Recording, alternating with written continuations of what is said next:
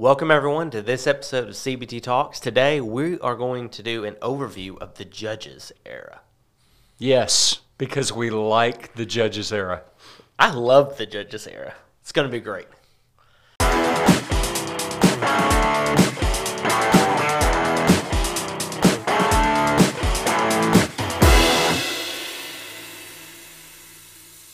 Well, Joel, this is going to be an amazing episode because I personally love the Judges era. And the reason why I love the Judges era is because there are so many interesting stories. And when I say interesting stories, that's code for a lot of blood and gore and war and battles and shocking things where if you're reading the Bible for the first time, you're in the book of Judges and you're like, wait a minute, I did not know that was in the Bible. And it's like, yeah, some pretty messed up stuff happens in the book of Judges. And so it's just always interesting to see someone read through it like, for the first time and be able to discuss it. You have the sanitized Judges stories, and then you have all the other Judges stories of like, well, we couldn't really fit that into the VeggieTales version because it's too graphic. Yeah, and it's messed up absolutely because of the crazy display of the brokenness of man. You have the general statements that there was no king in Israel during these days, and everyone did what was right in their own eyes. It's almost like you're watching the primetime news every day in America. Yeah. Here's all the sin that happens when people just throw God's word behind their backs. So, obviously, we love this because we are attracted to watching others sin. Mm-hmm. You think about our culture right now; we really are entertained primarily by other people sinning. We are attracted to the stories of brokenness and the extreme shock value of the crazy things people do when they just walk further and further and further away from God being the sovereign king of their lives. Yeah. And, I think you touched on one of the big themes in the era of the Judges, and that is, when people read through the Bible, especially for the first time, they go into it with a lot of preconceptions about what they think the Bible's about. And usually, whenever you're like in the Old Testament, they think, okay, if this story has Israelites, right, people from Israel, those are probably the good guys. And then whoever isn't Israelites, those are the bad guys. That's kind of like what we're primed to think of. And so sometimes when we just jump into a story of the Bible, we assume that there's going to be a good guy and there's going to be a bad guy and they're going to have some conflict, but God is going to make sure the good guy wins. Like that's that basic like Disney Channel story. Well, you get into the book of Judges and there's a few times you're going through it and as you're reading a story, you're like, wait, who's supposed to be the good guy in this? Because everyone is sinning horribly. And it's like, well, I'll tell you who the good guy is, who the hero is in the book of Judges. It's God. And you should not assume that just because someone has their name in the Bible, that means that they are a good person. And the reason why the book of Judges really illustrates this is because whenever we talk about judges, like judges in the book of Judges, we assume that those judges must be like strong, awesome, amazing followers of God and obedient. And then you read about some of the judges and you realize, wait a minute, just because they were a judge, that does not mean that they were walking with the Lord. And all a judge really is, if you really try to boil it down to its simplest definition, is these are just military leaders. That's primarily what they did and what they functioned as.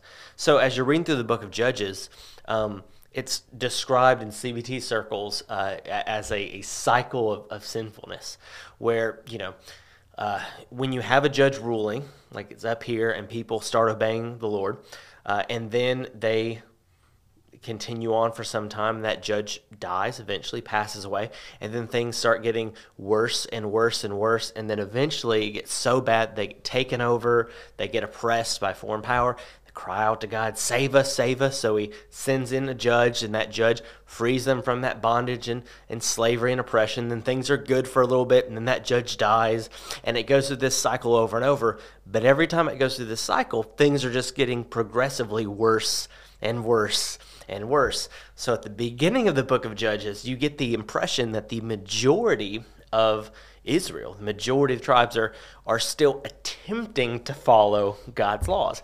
And by the end of the book of Judges, you have to question, like, have any of them ever even heard of God before? Like, this is crazy. It's insane. It is insane, and this happens over and over throughout history as we look at each era and we take each era out of that story and then place it back in. There are overarching sin cycles where God's people they fail to pass God's instructions, promises, and prohibitions on to the next generation, and as a result, there's just a rapid spread of sin.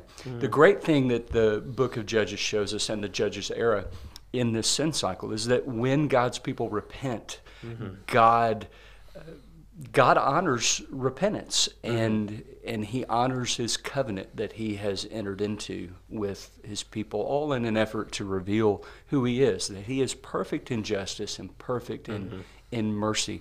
But when God's people repent, God acts on their behalf, and he forgives.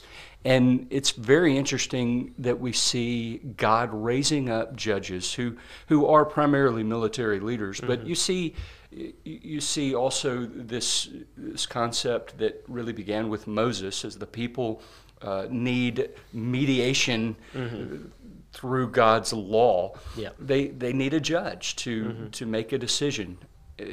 Here's what God's law says. Here's the correct interpretation in this specific instance. But you see that God uses messed up, broken people to accomplish his will. It's not a prerequisite that you are perfect for God to be able to use you to accomplish his purposes. So, there's this interesting theme all throughout Scripture, especially in Judges. Yep.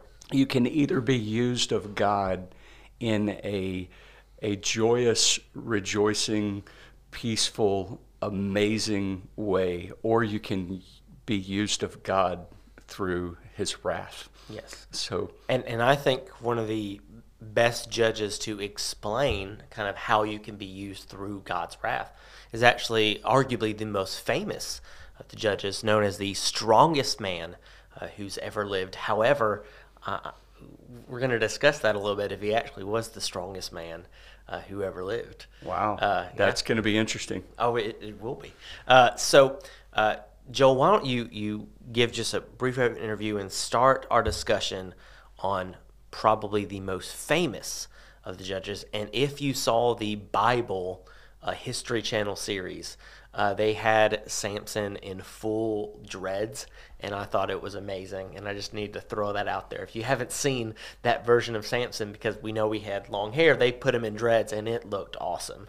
And he looked like this amazing warrior. But tell us about Samson. Hey, I envision Samson as this amazing looking dude. I mean, I think Thor is probably the best picture of what Samson must have looked like. Yeah. But I love Samson. I always have loved Samson. A lot of times I run, and so there are times out in the country where dogs from someone's yard comes chasing after me, and I envision myself, this is either, if this dog attacks me, this is either going to go really, really horribly, or I'm going to be filled with the strength of Samson, and I am going to just turn on that dog and just take his mouth like Samson took that lion and just rip it, man. And I mean, even right now as I do it, I feel like it is definitely possible. You heard it right here, folks. Joel hates dogs. I don't hate dogs. I don't want to be attacked by a dog, and I just wonder if maybe there's another place in Scripture where this kind of strength is mentioned, and it's really inferred. But David mentions this when he's talking to Saul right before David goes to fight Goliath. David says, "Look, I've killed lions and bears with my bare hands," and so Samson's not the only place in Scripture where God fills one of his servants with this kind of strength. But we know Samson for his strength. But here's the interesting thing about Samson's story. Why does Samson lose his strength when his hair is cut? So that's what's really interesting to me, and what I'd like to kind of dig into. There's a couple of basic observations about Samson. Samson is a man of many women, first of all. So you see, no matter, you don't really get a lot of details about Samson's dedication to the Lord, although he was a Nazirite from birth. We'll talk about that. But I just want to make this observation. He was a man of many women. And very, well, let's just say never. You never see a man of many women make out very well in Scripture. You don't see it in our day either. But, Proverbs 31, the mother is teaching her son. Many people think this is Solomon's mother teaching him. But she makes this interesting exhortation to her son. She says in Proverbs 31, "Do not give your strength to women, nor your ways to that which destroys kings.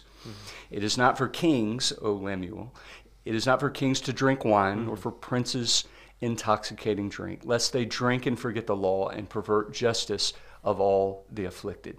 So she goes on to say, "Give strong drink to him who is perishing, and wine to those who are bitter of heart." And she goes on later to say, "Open your mouth for the speechless in the cause of all those who are appointed to die. Open your mouth, judge rightly, and plead the cause of the poor and needy." I think this is an interesting connection to make in placing Samson and his character into a context of Scripture, because what this mother is saying to her son in Proverbs 31, who is going to be a king, is, do not be the kind of man that wastes your life on a long line of women. And she just says, don't waste your strength on what destroys kings. In other words, you need to be the kind of man that wants so much responsibility that you cannot take a night off. Don't waste your life on a long line of women, and don't waste your life on strong drink. So when we look at Samson's life, just global core truth, when we focus our lives on pleasure and we have the power, authority, or the means to satisfy those pleasures, we ultimately end up distorting reality. And so this is what happens to Samson. So regardless of how he starts off, at some point he became a guy so driven by his pleasures, he probably realized this amazing strength that he had, this calling that he had from God, this position of power, and he began to use his power to satisfy his pleasures, distorting God's purpose for his life. And he loses perspective on a few things. He loses perspective on who God is. Now, all throughout the Judges era, these sin cycles that keep repeating, God is zealous for his people. The reason the Israelites keep getting taken over by foreign nations and conquered by them and oppressed by them is because God takes his hand off and gives them over to that discipline, to that punishment, because they fall into sin.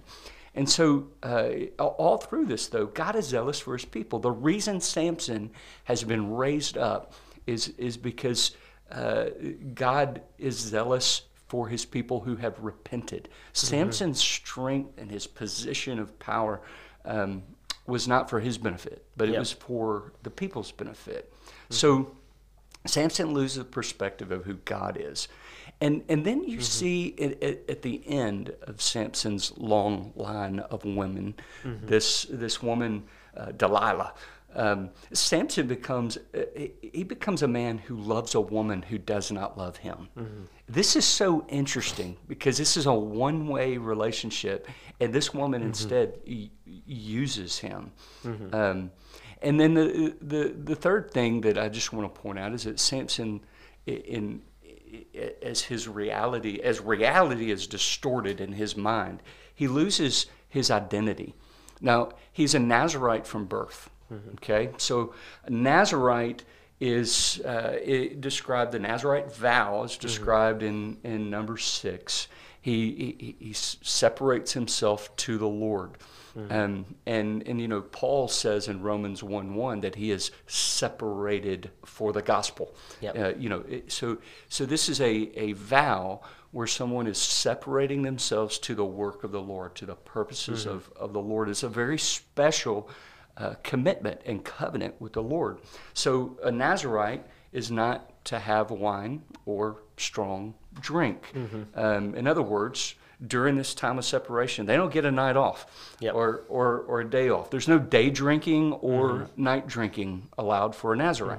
They're not allowed to eat anything that is produced by the grapevine, either the seeds or the skin. So there's no chance for fermentation, distortion, or loss of soberness, right? No razor can touch their head. In other words, they don't cut their hair. We'll talk about that in a second. And they're not allowed to be around a dead body. So they can't touch a dead body or go near a dead body. Why? Well, because this is a special separating out for God's purposes. God is holy. His mission is holy. And just like the gospel calls us to lose our lives for its sake, the Nazarite loses their life, and they are completely and wholly dedicated to the purpose of the Lord. Now, when it comes to Samson's hair, right, because this is key to understanding, really, it's key to understanding the Judges era, but it's key to understanding Samson's story. The length of the Nazarite's hair is really like it's a calendar. It is a physical display of the time that this Nazarite has been set apart to the Lord. So the longer the hair is on the Nazarite, as you look at this guy, you can see that he has been set apart to the Lord for this special purpose, for that amount of time. So when his hair is finally cut, he has no idea the next morning that the Holy Spirit is no longer with him. And so you see what ultimately happens to Samson is he completely loses his understanding and sense of identity, that his hair is not, the length of his hair is not the source of his strength. The length of his hair is simply a testimony for how long he has been separated out to the Lord. When he finally allows that he allows his hair to be cut because he's chasing after satisfying his pleasure, at that point, God says, okay, there is no public witness outside of this man's worldview, and there is no internal acknowledgement of his separation to the Lord in this man's worldview. And so the Lord takes his hand off of him, and he completely loses the giftedness that God had given him, which God intended to use to deliver the people. So, in the same way that Samson was in this one-way, unreciprocated love relationship with this woman, God is in a one-way, unreciprocated love relationship with Samson. You cannot play games with God. Do not be mocked. Do not be deceived. God is not mocked. What a man sows, he will reap. And so you see in Samson's life, although God raised him up for a judge, we have a Christophany as Jesus shows up to Samson's mother and says, "Your son's going to be a Nazarite from birth." Even though Samson has been called out from birth to be a Nazarite, Samson chooses, rather than submit to God's will for his life and his people, Samson chooses to use his calling and his power to please himself. Chases after women, ignores God's law, ignores God's zeal for his people. And in the end, we get to see a valuable picture of God's wrath described again in Romans 1, where God just takes his hand off of someone who rejects him. But in the end, we also see God's mercy. And just like the people of Israel, when they repent during the Judges era, God restores his relationship with them. When Samson repents, God accomplishes his purposes in Samson, and he wins a great victory. There's a neat application to what is going on in Samson's life in really what is happening right now in the Southern Baptist Convention. We have a presidential candidate this last year, Mike Stone, suing Russell Moore because he says that Russell Moore cost him the presidency of the Southern Baptist Convention, in which he says that he could have had $750,000 of earning potential. Now, when I look at Samson and I look at what is happening in just church politics and leadership today, it is a stark reminder that there is no such thing as power in God's economy when it comes to leadership. When you look at God's definition of leadership, it is always the first shall be last, the last shall be first. And so leadership, as Jesus lives that out, is about laying your life down. It is about relinquishing power to elevate God's servants, God's people. So the call to leadership and the position of leadership for Samson was not to be used for his benefit. And neither is it to be used for our benefit in our day. And I believe, we are in somewhat of a sin cycle, Judges era mindset in our American Christian worldview. And I think this is a powerful story that can remind us that we should evaluate our own desires and ambitions when it comes to influence and leading others, and we should put that evaluation into the context of what we see happen to Samson. So a few things about Samson's story that I just want to highlight and make sure that we don't, even though we don't have time to get into everything, and man, I wish we could do a whole episode on every one of the judges. But one of the cool things about the story of Samson is if someone has it in their mind that if someone is like called out by God for a specific purpose, oftentimes we assume that the reason they're called out is because they must be morally a good person. And the second we make that mistake, not only are we underestimating the sovereignty of God, but we're also underestimating the depravity of man. And so the cool thing about the Samson story is that he was called out even before he was born. According to God's purpose, he was going to be a judge. He was set apart by a Nazirite vow. God was going to use him to deliver Israel from the Philistines. That was going to happen. God spoke it. He's never wrong. Like you can bank on it. But here's the thing. So God has declared what's going to happen in the future, but Samson is still human, which means he has free will. He can choose whether to obey and submit to God or reject God. Same choice that all of us have. And when you read about Samson's life, it is apparent from the very beginning, this guy does not care about obeying the Lord.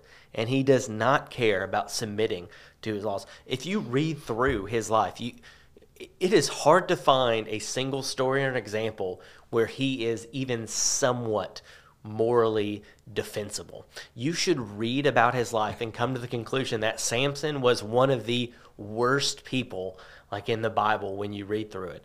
And the woman that he loves in this one-way love, she is just a prostitute. He already has multiple wives. He already has taken multiple women, and he finds just this next prostitute named Delilah and decides that he's just going to start sleeping with her because he does not care about those statutes and those rules of God. And so just right off the bat, I want to point out, God has declared something that is going to happen. Samson is going to deliver Israel from the Philistines. But we also know that Samson is choosing to ignore God's laws, to ignore his commands, to live a sinful lifestyle. And so we're trying to figure out how do you reconcile that? Well, I like to describe it as this. You know, God is like he's a divine chess master, right? And it's like if you've ever played a game of chess, you know the goal, the way you win the game is to get your opponent in checkmate. And when you get your opponent in checkmate, what that means is no matter what you freely choose to do, I'm still going to be able to take your king in the next move. No matter what you freely choose to do, my will is still going to be accomplished. And so how does God's sovereign will get accomplished in Samson's story, despite the fact that he is rejecting God? Well, here's how it gets accomplished. God, like you said, humbles Samson, removes his hand and his power off Samson's life. Samson then experiences the full results of his sinful choices, of all of the evil deeds that he has done. He is taken by the Philistines. He is beaten, he's imprisoned, his head is completely shaved, and his eyes are gouged out. And he ends up chained to a pillar on the underflooring of this large structure that has the Philistines' commanders in it. And he is there being flogged and mocked as a testimony to the Philistines defeating their enemy, Samson. This is the state that he's in, fully experiencing all the results of his sinful choices. It's at that point he decides to repent. And when he decides to repent, this is what it says in Judges, if I can pull this up here, in Judges chapter 16. It says here, verse 28, Then Samson called to the Lord and said, O Lord God, please remember me, and please strengthen me only this once, O God, that I may be avenged on the Philistines for my 2 eyes. And Samson grasped the 2 middle pillars on which the house rested, and he leaned his weight against them, and his right hand on one, his left hand on the other. And Samson said, Let me die with the Philistines. Then he bowed with all his strength, and the house fell upon the lords and upon all the people who were in it. So the dead whom he killed in his death were more than those he had killed during his life. Then his brothers and all of his family came down and took him, brought him up, and buried him between Zorah and Eshtaol in the tomb of Moana, his father. He had judged Israel 20 years. So we see the last moments of his life. He repents, he prays, calls upon the Lord, and he asks God to give him strength just one more time, knowing that this action of bringing down the building would also cost his own life. But he's finally fulfilling God's called upon destiny in his life of God using Samson to bring judgment on the Philistines and save Israel from that oppression. And so it's one of those things where what God said was going to happen is exactly what happened. But the way that you got there was dependent upon Samson's choices in life. He did not choose to submit to God and to obey God and have a lifestyle of him doing amazing things and God allowing him to live to a ripe old age, judging Israel. Instead, he rejected God. So God allowed him to suffer the consequences of his sins. And upon his repentance, God, again, because God always keeps his word, gave him the strength once again to defeat the Philistines.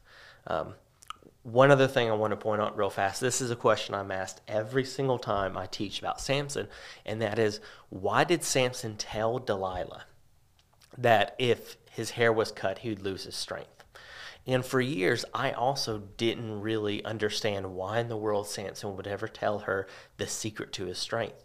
But if you read through the story, God never tells Samson that your hair being cut is what's going to make you lose your strength. He's never told that. And we see him blatantly ignore the Nazirite vow over and Several over times. and over. And so we see as he's sleeping with Delilah the prostitute, and she's asking him what is it that causes him to have strength and what would make him lose his strength. He's just throwing out random stuff. Oh yeah, do that, I'll lose my strength. Do that, I'll lose my strength. When he tells her, oh yeah, cut my hair, then I'll lose my strength. When he tells her that, I fully believe that he did not think he would lose his strength because of that. Because he's already broke the Nazirite vow so many other ways and still retained his strength. And when he wakes up in that morning, he does not even notice, he doesn't even sense that the Spirit of the Lord has left him and his strength was not there. So he is bound and gagged and beaten by a small number of Philistines compared to what he was able to do before. And you really get this picture that up until this point, Samson really did think that his strength was his own and it would never leave him and it would never fail him. And because of who he was just always going to be the absolute strongest. He stopped realizing that the only strength he had was the strength that came from the Lord. You mentioned a good parallel earlier of, David, who was also a mighty warrior of God, who killed tens of thousands of enemy soldiers. We see that his strength, according to his testimony, also came from the Lord. But we see him give credit to the Lord for his strength. And so, just so you know, in my opinion, who would win in a fight between Samson and David? My money is on David. Because when the Spirit of the Lord left Samson, he couldn't even handle a dozen Philistines. So I'm just saying that's what happened. But it's one of those things where you're reading the story of Judges, and you shouldn't assume that just because someone is famous, like Samson, or someone is a judge, like Samson, or someone is even called out by God, like Samson, don't assume that they are a morally good person. Don't assume that they are in a right relationship with the Lord. And don't assume that they are the hero of the story. And I think if you read the story of Samson, that is the picture that you get. We focus way too much on how strong he was and not enough about him suffering the consequences of his sin and having to repent for the Lord to allow him to fulfill what he was called out to do. Well, and you look at his strength, that's just simply what God gifted him in order to accomplish the purpose of delivering the people during this season of trial from the Philistines. And I think by this point, Samson is completely disoriented about who he is and who God is and who God has called him to be.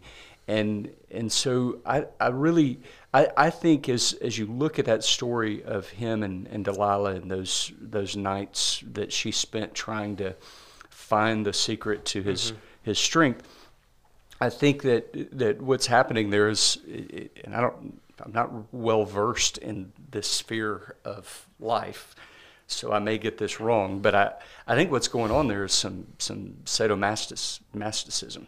I mean, there's some sexual games there. I haven't read the book nor seen the movie, but heard maybe in the area of the series Shades of Grey. Is that the name of the book? I think it's 50 Shades of Grey. 50 Shades of Grey. I think they made other ones, but I don't know what they're called. But I know that there's that part of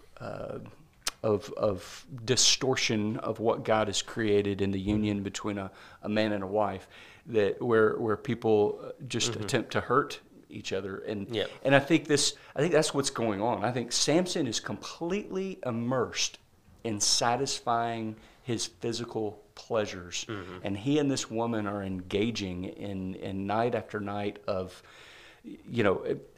I think it is a sexual game where she is trying to hurt him, and or at least in his mind, and so I think I think what the explanation you just gave is perfectly acceptable, and you know, although to be fair, the scripture never says that she's a prostitute explicitly. Yeah. Now, right before he falls in love with Delilah, scripture Falls in lust. well, yeah, I mean and you know, uses the word he loves her, and but he before he enters into that relationship with Delilah, the last encounter he had was a prostitute. So I mean, this is who Samson is. I mean, he is just going from woman to woman to woman. I want to point out, though, just the overarching story of his life. It's not like Samson just was always wicked. Probably we don't get the details of his upbringing and growing up, but he's a Nazirite from birth. He's taught God's word. He knows he knows enough of the story, because when he does get into trouble, who does he call on? God. What does he do? He repents. So he knows what God expects from his people in covenant with him. And over the course of his life, you see God training him in righteousness. And so from Samson's perspective, you made the point, he's broken the Nazirite law so many times it's not even funny, with seemingly no consequence. None. And so over the course of his life, he just begins to have this view of God that, you know, God didn't care what I do. He's not really concerned with holiness and righteousness. And so why not in this moment of pleasure let this girl cut my hair? Why not? And I think that was the final straw for God, because that was the last physical evidence that he belonged to God. But anyway, very, very interesting story with a lot of connections throughout Scripture and parallels to our lives today as leaders. And you know, we could spend hours and hours dissecting the story of Samson, but we're going to move on just for time's sake, because there's several other stories, several other characters. Ever been worried about time? I'm always worried about time, because on the first take on all these episodes, on the draft where we talk about everything we want to mention, we realized every episode would be 5-6 hours long usually. But you know, I want to talk about if Samson was a judge, where when you read about his story, you realize, well, it doesn't seem like he was that concerned about following God. There's another judge that I want to touch on real fast, named Deborah, or some people say Deborah. However you want to pronounce it, Deborah or Deborah. I just say Deborah because that's what I always was told how to pronounce that name. Big D. Big D. Debbie, Deborah, Deborah. This is an amazing woman of God. And the reason why I can say that is because not only was she a judge, she was also a prophetess. And we have her story starting in Judges 4. And so I just want to say right there at the beginning, just in case you've ever heard the accusation against God that he is sexist, or that he doesn't care about women. We have here an example of a man who was a judge named Samson, who suffered the full consequences of his sin. Now we have an example of a woman who was a judge named Deborah, and she was also called a prophetess. And she was of such high acclaim that when Israel was about to go to war, and she said, you know, if I go out and fight, people will say a woman is commanding your army, and, you know, you don't want to do that because you're all such manly men. And they said, yeah, but we still need you because you are that awesome and amazing. That's the kind of woman that Deborah was. But what I want to just point out with her story actually is, I think, a really good example on how we can learn through reading through the entire story of the Bible, how we're supposed to interpret the Bible, whether it be literally or metaphorically. There is Judges chapter 4 and 5, where we have God describe in his word the same event two different ways. We have in Judges chapter 4, God give the historical account of this woman who kills this enemy king by driving a tent peg through his temple. This is in Judges chapter 4, starting in verse 21. This is like at the end of that story. I encourage you to read all of chapter 4 and 5 to get a good idea. But this is the historical account of how this man died.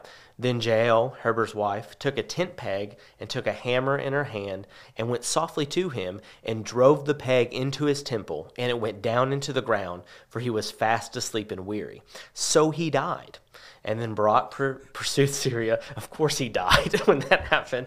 Jael came out to meet him, said to him, "Come, I'll show you the man whom you seek." And when he went into her tent, there lay Sisera dead with a peg in his temple. So on that day, God subdued Jabin, king of Canaan, in the presence of the children of Israel. So here's the historical account of how this enemy king who was fleeing died. He took a nap in a tent, thought it was safe because there was only a woman there. She took a tent peg and drove it through his temple with a hammer all the way through into the ground, and he died. What we have next in Judges chapter 5 is Deborah singing a song to commemorate these events. Starting in chapter 5, verse 1, then Deborah and Barak, son of Abimelech, sang on that day, saying, when the leaders led in Israel, when the people willingly offered themselves, bless the Lord. Hear, O kings, give ear, O princes. Even I will sing to the Lord. I will sing praise to the Lord God of Israel. Lord, when you went out from Seir, when you marched in the field of Edom, the earth trembled and the heavens poured. The clouds poured water. The mountains gushed before the Lord. Now, we can go through a lot of details here, but what you have is the historical account of the events that happen. And then you have some prophetic language and some metaphorical language that describe the same event. And it says here in this song by Deborah commemorating the event that just happened that, the earth trembled and the heavens poured. When the Bible's saying that, we're not supposed to say, hey, look, the Bible's contradicting itself because it said the earth trembled, but in the last chapter it didn't mention an earthquake, so the Bible must be wrong. No, it's the Bible will give historical accounts of what happens. Then the Bible will also describe the events in metaphorical language.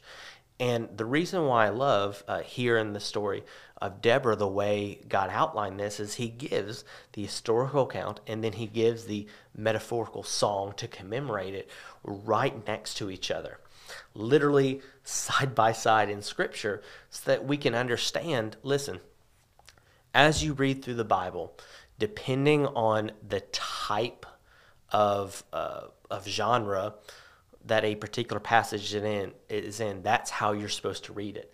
So anyone who thinks that you're never supposed to take anything the Bible says as a metaphor, like, no, you have to take it literally or you don't believe in the Bible. I'm like, okay, well, what about Judges 4 and 5? Because we have the historical account, then we have the song commemorating it.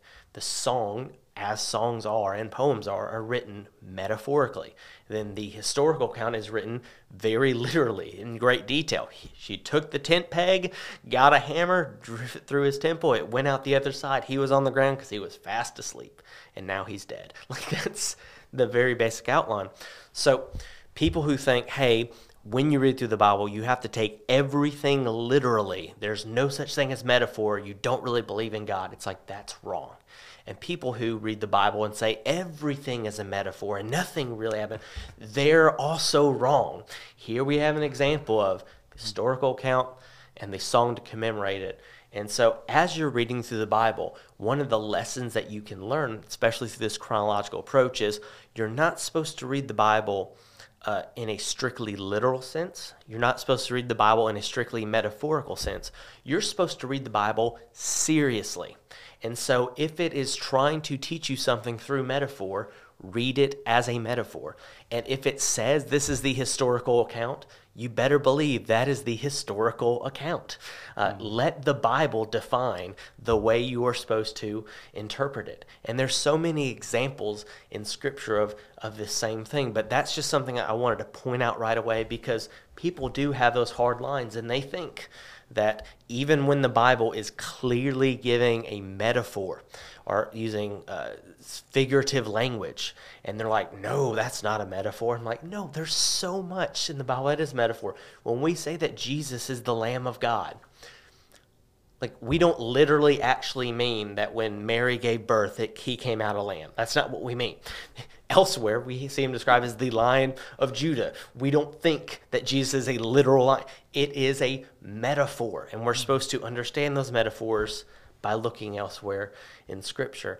At the same time, some people think that the Bible is completely metaphor and there is no historical account, and they're like, it's all just fairy tales. I'm like, no, it's not. Read Judges chapters 4 and 5. You have an historical account. You have the song to commemorate it. Let the Bible define how you interpret it. Absolutely, and I think that's the power of the CBT process, reading the Bible chronologically, using the 14 eras, and really learning to ask 4 types of questions. Fact-finding questions, what does the text say? Inferential questions, what does this text teach us about God? What does this text teach us about man, about sin? So connecting questions, where else have we seen this? Or where else do we see this? And then application questions. And learning to ask the right questions of the text does something very powerful. It sets a correct hermeneutic so that as we look at these stories and we're not chasing rabbits that are leading us off into things that really sometimes questions that can't be answered. We learn to ask the right questions of the text. For instance, we come to Judges 4 and 5. The right question to ask is not, was there an earthquake? There's not enough evidence here to give us one way or the other. You know, if you were to say, Joel, was there a literal earthquake, or was this a metaphorical description of the power of God in this song? You know what my answer would be? It would have to be, I have no idea. Neither did we get details in this historical account, nor did she give enough detail in her song to even let us know what the intent. We would have to have integrity intellectually and say, there could have been an earthquake, or she is just articulating the power of God as he moved in the life of his people. But the right question is, some of the right question, what does this teach us about how God views women? That he raises up this woman during this time, and she is judging Israel. What does this text teach us about the organization of responsibility and just organizational responsibility is not what I'm trying to, but the organization of the nation during this time. Well, we have a judge. What does the text say? We have a judge who's a woman. She's sitting under a tree. It looks to be, or it could be the name of a location. But there's also commanders that she summons one of them, Barak or Barak or Barak or Barak. She summons Barak, one of the commanders. Apparently, God has already told this guy to go and do what needs to be done, and she's calling him to task. What does this text teach us about how God uses this woman? And what does that teach us about the role of women in the people of God and the economy of God? And we see very clearly that Deborah is used of God with no regard for her gender in this story. And so we have to come away from this story understanding that not only does God raise up a woman to judge Israel and to help them interpret his law, but he also uses a woman to end this battle and deliver the people when everyone knows that the glory for ending this battle should go to the commander of the army who is getting it done. But because of his unfaithfulness, because of his wimpiness, God allows this. Who is Jael? Who is she? She's the wife of Heber. That's what Scripture tells us. So instead of this whole conflict being ended by the person who's supposed to end it, the commander in the army, and the men who go and fight to protect the women and children, no, God takes this wife and says, no, she's going to get the glory. So I think, you know, what you just described is exactly why CBT exists. We have to learn what the right questions are to ask of the text in order for us to begin to understand what God is revealing, how he is acting, and how he is carrying out his purposes over the passage of time. Well, you know, speaking of God using women and weaving them into the story of redemption and his story throughout all of Scripture, as we describe this time of Judges, this awful sin cycle where things are just getting worse and worse and worse and worse, and you're reading the book of Judges and you're starting to get a little depressed because it seems like everyone keeps making the wrong decisions. Every time a new generation is raised up in Israel, they're worse than the previous. But there's also a story that happens during the time of the Judges. But if you've never read the Bible chronologically, you might not realize that this is when this story takes place. And it is one of my personal favorite stories in the Bible, and it's the story of Ruth and Naomi. Now, the story of Ruth and Naomi is pretty simple, and it is a story that's often taught in churches, but people usually don't realize that this story actually takes place during the Judges era. So this is an example of Ruth, who is a Moabite, but she chooses to align herself with God's people. She chooses to follow her mother-in-law back to Israel. She chooses to join the nation. She marries Boaz. Right? Yes.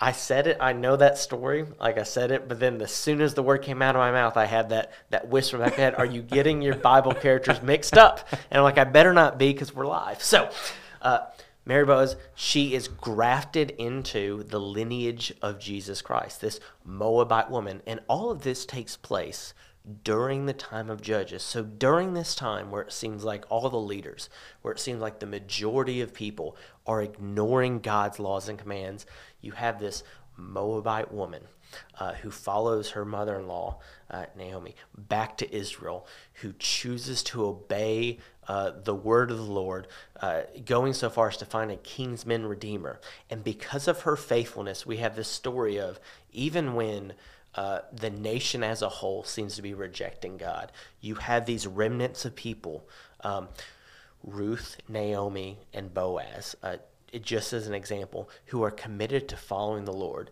We see God honoring their commitment and then weaving Ruth's lineage into the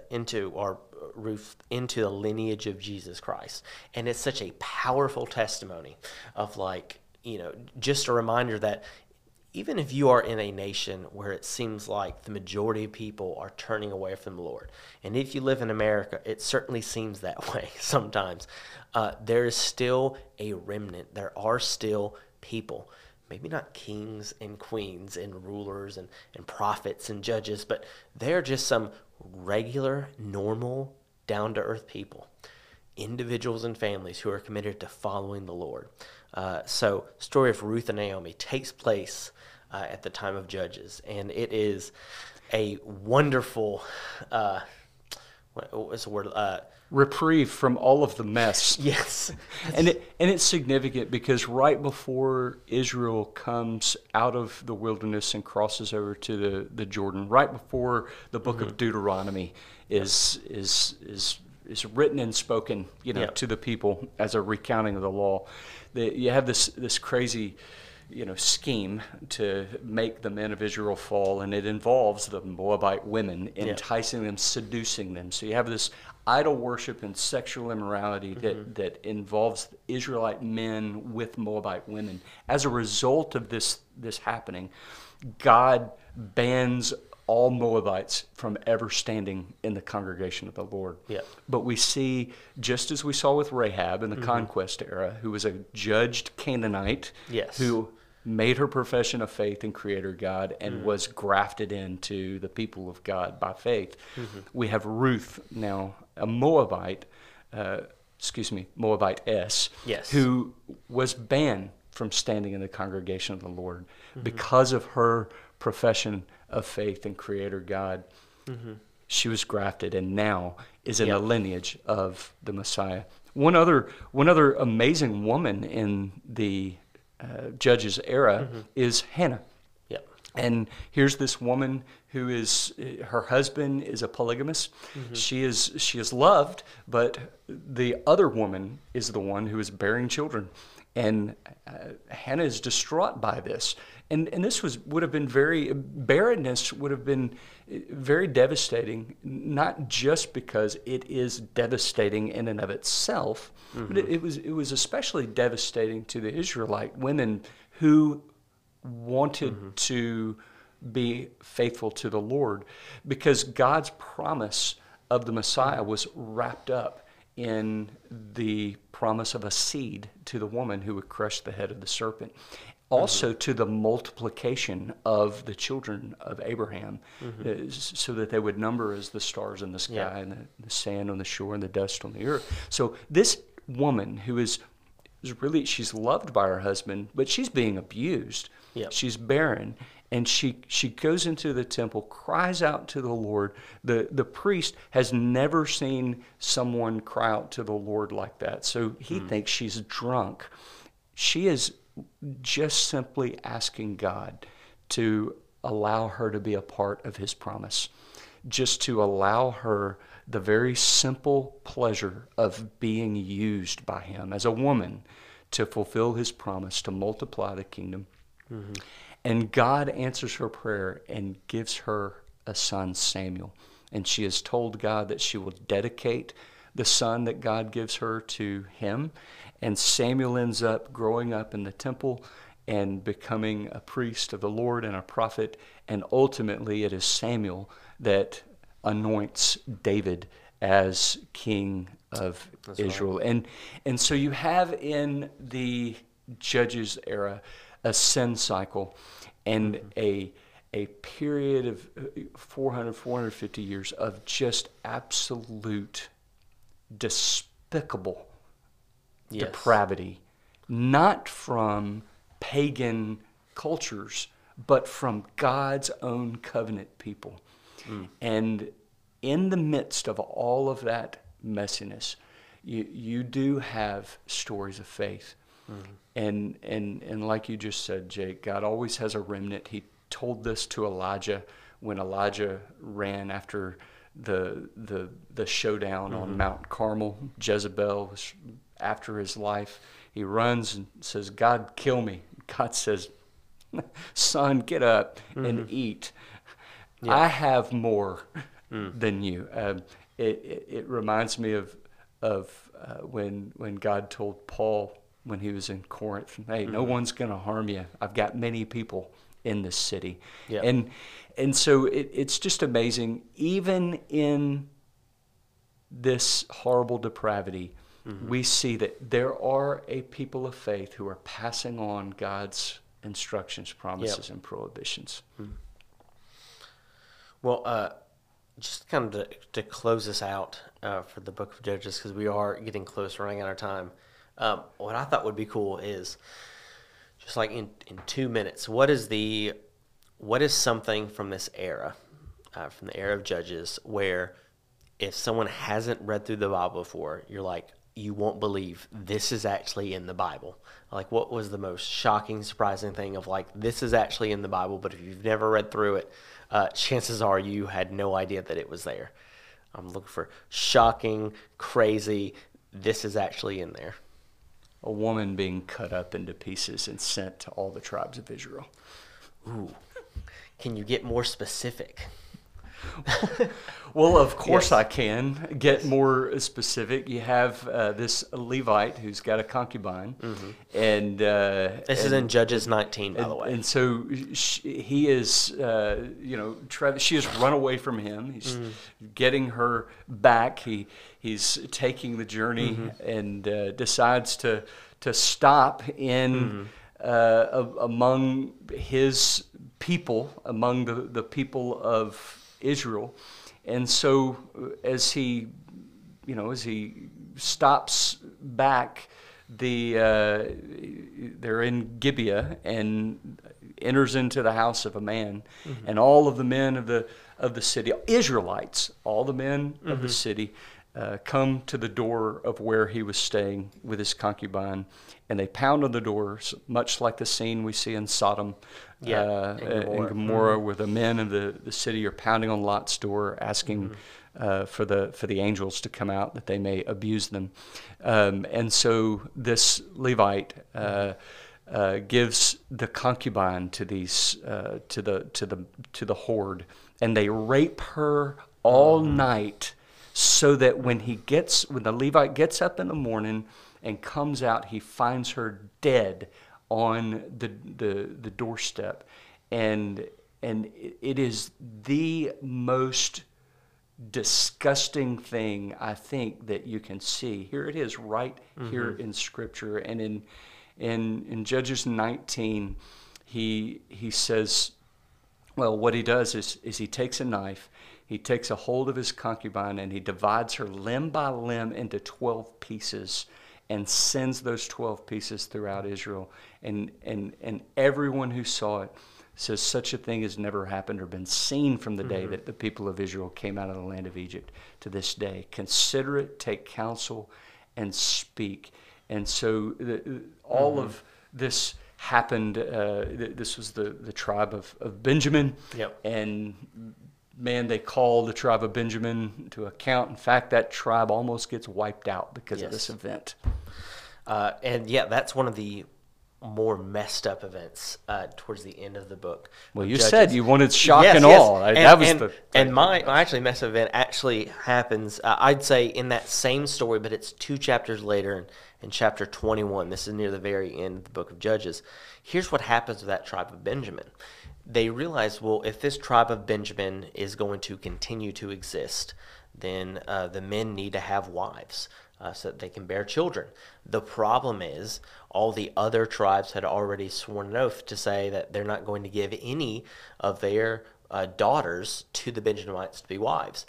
But all of the former wives and children, the Benjamites, have been destroyed and put to the sword. And so, like, what are we supposed to do? And in the incredibly depraved state of Israel at this time, this is what was, and Israel was supposed to be this holy nation obeying the Lord. This is the conclusion that they come to in their sinful state, thinking of this is something that in their twisted minds they thought the Lord would kind of be okay with, but obviously he wasn't. This is like the picture of sin here. And I'm just going to start here in verse 16. Just Judges 21, starting verse 16. Then the elders of the congregation, that's all the tribes of Israel, said, "What shall we do for the wives of those who remain, since the women of Benjamin have been destroyed?" Because they killed all the women of the tribe of Benjamin. And they said, "There must be an inheritance for the survivors of Benjamin, that a tribe may not be destroyed from Israel. However, we cannot give them wives from all daughters, for the children of Israel have sworn an oath, saying, 'Cursed be the one who gives a wife to a Benjamin.'" Then they said, "In fact, there is a yearly feast of the Lord in Shiloh, which is north of Bethel, on the east side of the highway that goes up from Bethel to Shechem and south of Lebonah. Therefore they instructed the children of Benjamin, saying, 'Go, lie in wait in the vineyards and watch. And just when the daughters of Shiloh come out to perform their dances, then come out from the vineyards, and every man catch a wife for himself from the daughters of Shiloh. Then go to the land of Benjamin. Then it shall be, when their fathers or brothers come to us to complain, that we will say to them, Be kind to them for our sakes, because we did not take a wife for any of them in the war. For it is not as though you have given the women to them at this time, making yourselves guilty of the oath.' And the children of Benjamin did so. They took enough wives for their number from those who danced, whom they caught." In this messed up scenario, they're like, well, we've already murdered and killed so many innocent people, but we weren't able to kill all the men from the tribe of Benjamin because some of them fled. But we want to make sure that tribe isn't wiped out. But, I mean, we can't let them marry any of our daughters because we swore an oath. So tell you what, Here's a festival going on, neighboring city. Hide and wait, literally, and kidnap their children. And if they come to us and ask us to rescue their kidnapped daughters, we're going to tell them no. That is how awful and horrible and messed up it is. And verse 24 and 25, these are the last two verses in the book of Judges. I think this summarizes and ties it up completely. So the children of Israel departed from there at that time, every man to his tribe and family. They went out from there, every man to his inheritance. It's the same thing that we see that happens at the end of the book of Joshua, at the end of the conquest era. And remember, Joshua gave that big instruction right before the Judges era started. Every man, when you go to your inheritance, your house, choose you this day whom you will serve. As for me and my house, we will serve the Lord. So they all go to their inheritance, and this is what it says. Verse 25, in those days there was no king in Israel, and everyone did what was right in his own eyes. They didn't do what was right in the eyes of the Lord. They didn't do what was right according to God's laws and commands. They did whatever they felt like doing. And we see the messed up consequences of that kind of mindset and lifestyle. And every time I read this, I know I've mentioned this before, every time I read this, I just think Disney Channel. I just think like, man, if you want a modern translation for everyone did what was right in his or her own eyes, everyone just followed their heart and ignored God's commands. And man, why are we so surprised when we see some of the messed up things happening in our modern society? Well, part of it is because we are telling our young people, hey, follow your heart. What we should be telling them is, no, follow God. Follow his words and his commands, because man's heart is depraved. And when we start following our own desires, like Samson, like the Israelites at the end of the book of Judges, we see sin upon sin upon sin, leading to so many consequences. And we see God's heart breaking because he's sovereign, but he does not stop us from choosing to reject him. He always gives us a choice. And we're just suffering in those consequences so often. So you should be shocked and depressed when you get to the end of the book of Judges, but there's still hope because a remnant remains. And we're going to see as we enter into the next era, the United Kingdom era, that there is not only there's not only a remnant, there's not only salvation to come, but there's going to be good kings. There's going to be a renewal of the covenant. There's going to be promises. And we're going to see, again, tracking the lineage of Jesus coming from this line of kings as we enter into the next era. The reason I was kind of laughing as you said the United Kingdom is because you always say the United Kingdom. It's just the kingdom era. There's a kingdom era, but then the next one is the divided kingdom era. So I always say we got the United Kingdom era, then the divided kingdom era, and I'm aware that it's incorrect, but if I say it enough and I get enough people to start calling it that, eventually you start a thing. 10 years from now, you're going to say the kingdom era, and they're going to be like, do you mean the United Kingdom era or the divided kingdom era? I do the same thing. I always call the Judges era that we were in today, I always call it the sin cycle era. But it's really fun to know God's word and how important it is for us to know it and pass it on to our own generation, but also to pass it on to the next generation. That's right. And there's an answer to the problems that we face in this cultural moment. It's God's word. We must discover God's story, understand it, and then tell it to others. That's right. Well, that's it for this episode of CBT Talks. I think we ran a little late, but I'm not even sad about it because it was all great, awesome content. I think it probably wasn't all great and awesome, Jake, but the only people that are really worried about time is you. You have some arbitrary deadline in your head that none of us know about. So maybe in a future episode, you can tell us about that. Anyway, I'm Joel. I'm Jake. This has been CBT Talks. Have a great week.